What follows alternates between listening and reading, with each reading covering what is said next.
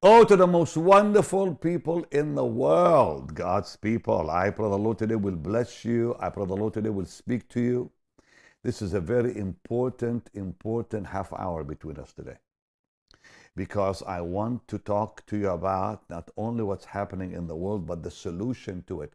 And the solution is you and me. The church is the solution. Listen to these bone-chilling headlines here. I'm looking at Fox News on my phone. UN warns just how close the world is to a nuclear clash as tensions escalate. Not good news for the world, is it? People are afraid everywhere. But we, the church, will triumph because we are God's people, the church. Hallelujah to the Lamb of God. And I want to talk to you about what do we do as believers now to bring victory to the hearts of God's church and people everywhere. A lot of you have been following our ministry's programs on social media and on TV lately. And I think it's time for us to have a heart-to-heart talk about waking up. I'm calling this message, Awake, Awake. Let's pray. Dear Jesus, I pray you'll speak to everyone right now, Lord. Lord, my God, let them see the opportunity you have given us right now to win the lost, to see revival in the church, in the glorious name of Jesus, to win souls for you. God Almighty made a covenant with Abraham. As a result, he became a great intercessor. We have a covenant with God. If you read Genesis 17 and you look at verse 1, 2, and 3, it says God made a covenant at that time with Abram, who became later Abraham. For it says in Genesis 17:2, and I will make my covenant between me and thee. But what happened later? What happened later is we see this man who was in covenant with God, having a most incredible God-given opportunity. And now he drew near to the Lord, and the Lord was on his way to destroy Sodom and Gomorrah, if you remember, in Genesis 18. And the Lord said in verse 17, shall I hide from Abraham the thing which I do, seeing that Abraham will surely become a great nation, a mighty nation? Wow. Now, before Abraham could begin interceding, it says in verse 23, and Abraham drew near and said, will you destroy the righteous with the wicked, Lord? It's not like you to do that. What gave Abraham such confidence to draw near to the Lord? Why would God say, shall I hide from Abraham what I'm about to do? Covenant, covenant. You and I have the same covenant today with God Almighty. And it's time to wake up. I want you to go with me to Ephesians chapter 5. I'm going to read together with you verse 14, because it's a very revealing verse. Wherefore he saith, awake thou that sleepest, and arise from the dead, and Christ shall give thee light. What is this telling me? It is telling me that a sleeping believer is compared to a dead sinner. I'm going to say it again. A sleeping Christian is compared to a dead sinner, because it says, awake thou that sleepest, and arise from what? Arise from the dead. Well, who are the dead? Not the believers, but the sinners. So a sleeping Christian is no different than a dead sinner. It's now time to wake up and pray. And when we pray, the power of God will be released through the church. And that whole situation will calm down in Europe when we pray. and only when we pray. The situation now is getting so tense, it could begin a war with Europe and later with the world, because America would have to get in then, and other countries. Prayer can stop it now. It was praying women that saved England from Hitler. That's history. Praying women saved thousands and thousands of soldiers from Dunkirk in the Second World War. It was praying women. Now we have to learn the lesson of the church historically. What changed the world? The prayer that God's people offered in times of crisis in the past. And now we can pray. We have the power of God. Nothing is impossible with God. Not to God, with God. God never said nothing is impossible to God. He said with God. Nothing impossible with God means God needs a partner. God needs someone that he can use. And that's us. With God means partnership. Like Abraham joined partnership with God. Now, if people do not pray, well, then here's what the Bible says. Amos 6:1 says, "Woe to them that are at ease in Zion." Meaning judgment will fall on people. Inside the church I'm talking about, who just decide, I'm not going to pray. But it's time to pray, saints. Look what it says in Proverbs chapter 10. Very, very powerful scriptures here. Proverbs chapter 10 and verse 5. It says this, "He that gathers in summer is a wise son, but he that sleeps in the harvest is a son that causes" what? Shame. I believe those today who refuse to pray will be put to shame. But there is power in prayer. We all know that. Let me give you another scripture. Proverbs 23:21. These are very powerful warnings to individuals who are not praying now. And I love you so much that I want you now to be used of God, because you have the power to do it. You are the church. I'm not talking to the world. I'm talking to God's people, to the church. The world is not watching me. God's people are watching me. Look what it says in verse 21. "For the drunkard," this is Proverbs 23:21, "for the drunkard and the glutton shall come to poverty, and drowsiness shall clothe a man with" what? Rags. So when people are not praying, they will lose with God. It's time to wake up, saints of God. It's time to do what God has asked all of us to do. Do you remember Samson? What happened to Samson when he slept and Delilah cut his hair off and he lost everything? So, why? Well, first of all, power with God. We are God's people. And it's not only important now to pray, it's important to fast. Very important to fast.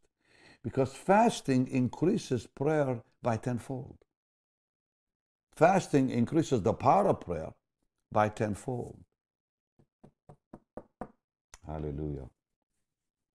Do you know why Adam and Eve lost authority? It wasn't about food, really. It was about obedience. It says in verse 6 of Genesis 3, you can go with me to Genesis 3, verse 6 and 7. "And when the woman saw that the tree was good for food, it was pleasant to the eyes, and a tree to be desired to make one wise, she took of the fruit thereof and did" what? "Eat, and gave also unto her husband with her, and he did eat. And the eyes of them both were open, they knew that they were naked, and they sewed fig leaves together, made themselves aprons, but they lost." So, obeyed the flesh. Obedience to the flesh is what this is all about. It's not about eating and not eating. They obeyed the flesh. And what happened when they obeyed the flesh? They became, the Bible says, idol worshippers. Did you know that that's really what the problem was here? Because they submitted to the flesh. They worshipped the flesh. Look at verse 6. When the woman saw that the tree was good for what? Food, the flesh. It was pleasant to the eyes, the flesh. A tree to be desired by the flesh, to make one wise, wisdom, worldly wisdom. Then she took of the fruit. But the whole thing was, the flesh was being fed. Not just food. The flesh was being fed the world. The world. In other words, the carnal world out there took hold of them. It was not food that did it. It was disobedience to God.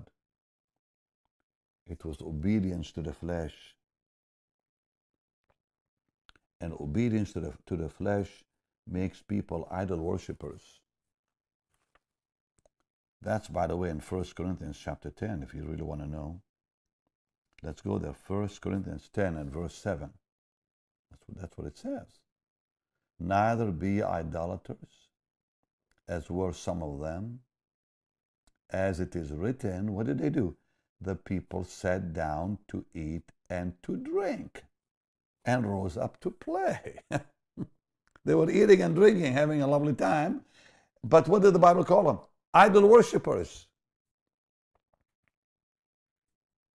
Neither be idolaters, as were some of them. As it is written, the people sat down to eat and drink. So Adam and Eve sat down to eat. And they began worshiping the flesh and lost the blessings of God. All right, it's time to restore our dominion. But first, I want to show you 2 Peter, because this is the deadliest thing of all right now.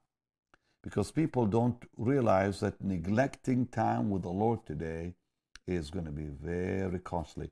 2 Peter 2, I'm going to read verse 19. That says, while they promise them liberty, they themselves are the servants of corruption, for of whom a man is overcome, of the same is he brought into bondage. So here we see that the first Adam failed because he gave himself to the world, to the flesh. Of whom a man is overcome, he was overcome by the flesh, the same is brought into bondage to the flesh. But the last Adam, Jesus, that's what I want to focus on right now. Because Jesus understood the power of fasting. Can you imagine being in a desert? Just think if this was you. You are in a desert. And by the way, I'm going to Luke 4. And no food or water or sleep for 40 days. What would your body feel like at that time? No food, no water, no sleep. Jesus understood the power of fasting. Adam lost dominion eating, and Jesus received it fasting. You like that, Chad? Adam lost dominion. He already had dominion, and he lost it when he ate. Jesus is in the desert. And when did he receive dominion? While he was fasting. He's our example. Adam is not our example. The Lord Jesus is our example. And here he was in the wilderness, in the desert, fasting 40 days, 40 nights, no sleep too, and he conquered. I love verse 1. And Jesus, being full of the Holy Ghost, returned from the Jordan, was led by the Spirit into the wilderness, 40 days, tempted of the devil. But what was the secret? Full of the Holy Spirit. Only people full of the Holy Spirit can really fast, can really triumph. In those days, he ate nothing. In those days, he did eat nothing. And when they were ended, he afterward hungered. Now the devil tempts him. You all know the story. But I love verse 14. And Jesus returned in the power of the Spirit into Galilee. He came in full of power. He went out full of power because he understood fasting. Fasting. He didn't lose the power. And he received dominion with such glory. It says a fame, there went out a fame of him through all that region round about. And what was the next thing we see in Luke? Is when he stands there in the synagogue and says in verse 18, the Spirit of the Lord is upon me. Hallelujah. Because he has anointed me to preach the gospel to the poor. He has sent me to heal the brokenhearted, to preach deliverance to the captives, recovery of sight to the blind, to set at liberty them that are bruised, to preach the acceptable year of the Lord. I'm reading Luke 4. He goes into the desert, full of the Holy Spirit. He fasts 40 days, 40 nights, no sleep. He understood the power of it too. He comes out of temptation in verse 14, still full of the power of the Holy Spirit. And what does it say? The Spirit of the Lord is upon me now. He's anointed me. He received dominion. And you will too. As we all get on our knees right now and pray. But let's talk about fasting a little more, okay? Why fast? What's the real key here? Because when we can control our appetite, that's when we can control the flesh king. People who cannot control their appetite cannot control the flesh. People who can fast can control the flesh. Please hear me out. I fast every day. Every day.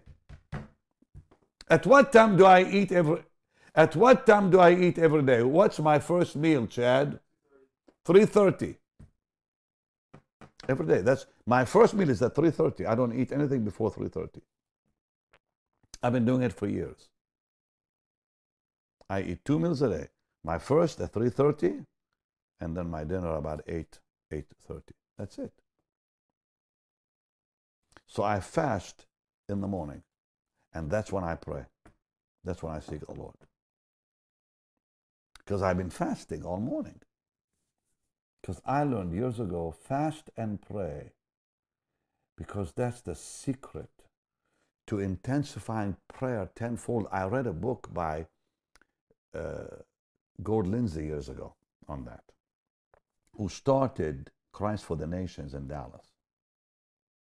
And I was convinced reading his book that the power of fasting intensifies the power of prayer by tenfold. If you really want to see power in your life, do what I'm doing. You don't have to eat every morning. Sometimes just, I do it every day, including weekends. But at least you can do it maybe once or twice a week. You'll see the difference. You'll see the difference. And I think the time has come. We fast and pray because when we can control our appetite, we can control the flesh. And I call that the flesh king. The flesh king. How we need to get rid of that one.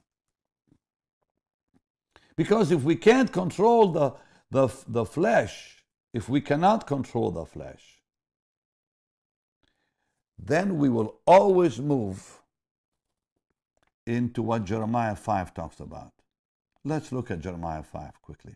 This is kind of a scary verse for people that don't know how to control their flesh. Jeremiah 5:7. How shall I pardon thee for this? Thy children have forsaken me and sworn by them that are no gods. Watch this. When I have fed them to the full. In other words, when they began eating, they committed what? Adultery. They committed adultery. People who cannot control the flesh king will commit adultery. You say, well, I've never heard that before. Well, it's right there. Jeremiah 5:7 says, when people cannot control the flesh, they commit adultery. Maybe you know someone like that. Let me show you something else. And I'm talking here about controlling the flesh. If people cannot control the flesh, they are in trouble. Fasting controls the flesh.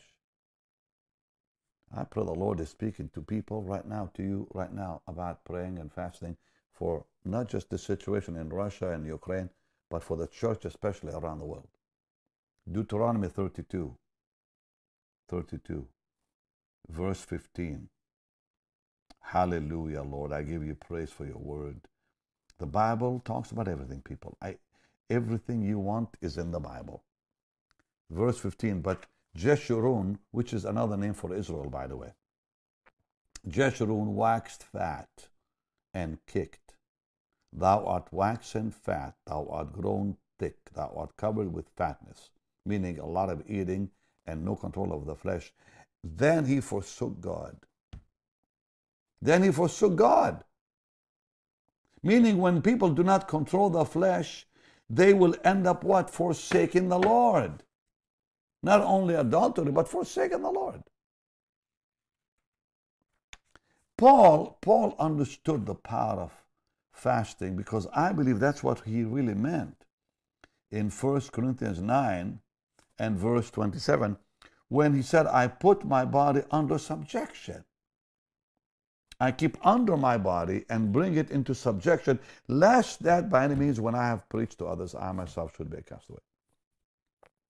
All right. It's time to put the flesh under subjection. It's time to fast. It's time to pray. It's time to believe God for miracles in your life and in the church and bring peace to the situation in Europe. Because I don't believe this is the time for a nuclear war. I don't believe this is God's time. Because the rapture must happen first before that happens.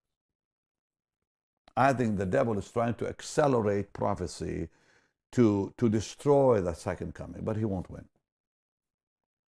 Because see, everything has to happen on time, on God's calendar. And I want you to join me every day in prayer that God Almighty will intervene in the situation in Europe, but especially use it to bring restoration to the church. All right, let's pray just right now. Father, in the name of Jesus, let's agree. Lord, in Jesus' name we pray that the situation in Europe will calm down. You'll intervene, Lord. There will not be a world war. There will not be a nuclear war. No, no, and no in Jesus' name. We pray your will be done. And Lord, we pray that the church, your church, will arise and a mighty revival will begin in the church, and a great day of restoration begins in the church. And through the church, Lord, you'll bless millions, and I pray millions will be saved in the name of Jesus. And God's people said, amen and amen. And now, it's time to sow seed in the Lord's work. And I'm going to keep you updated as the Lord speaks to me on what's going on.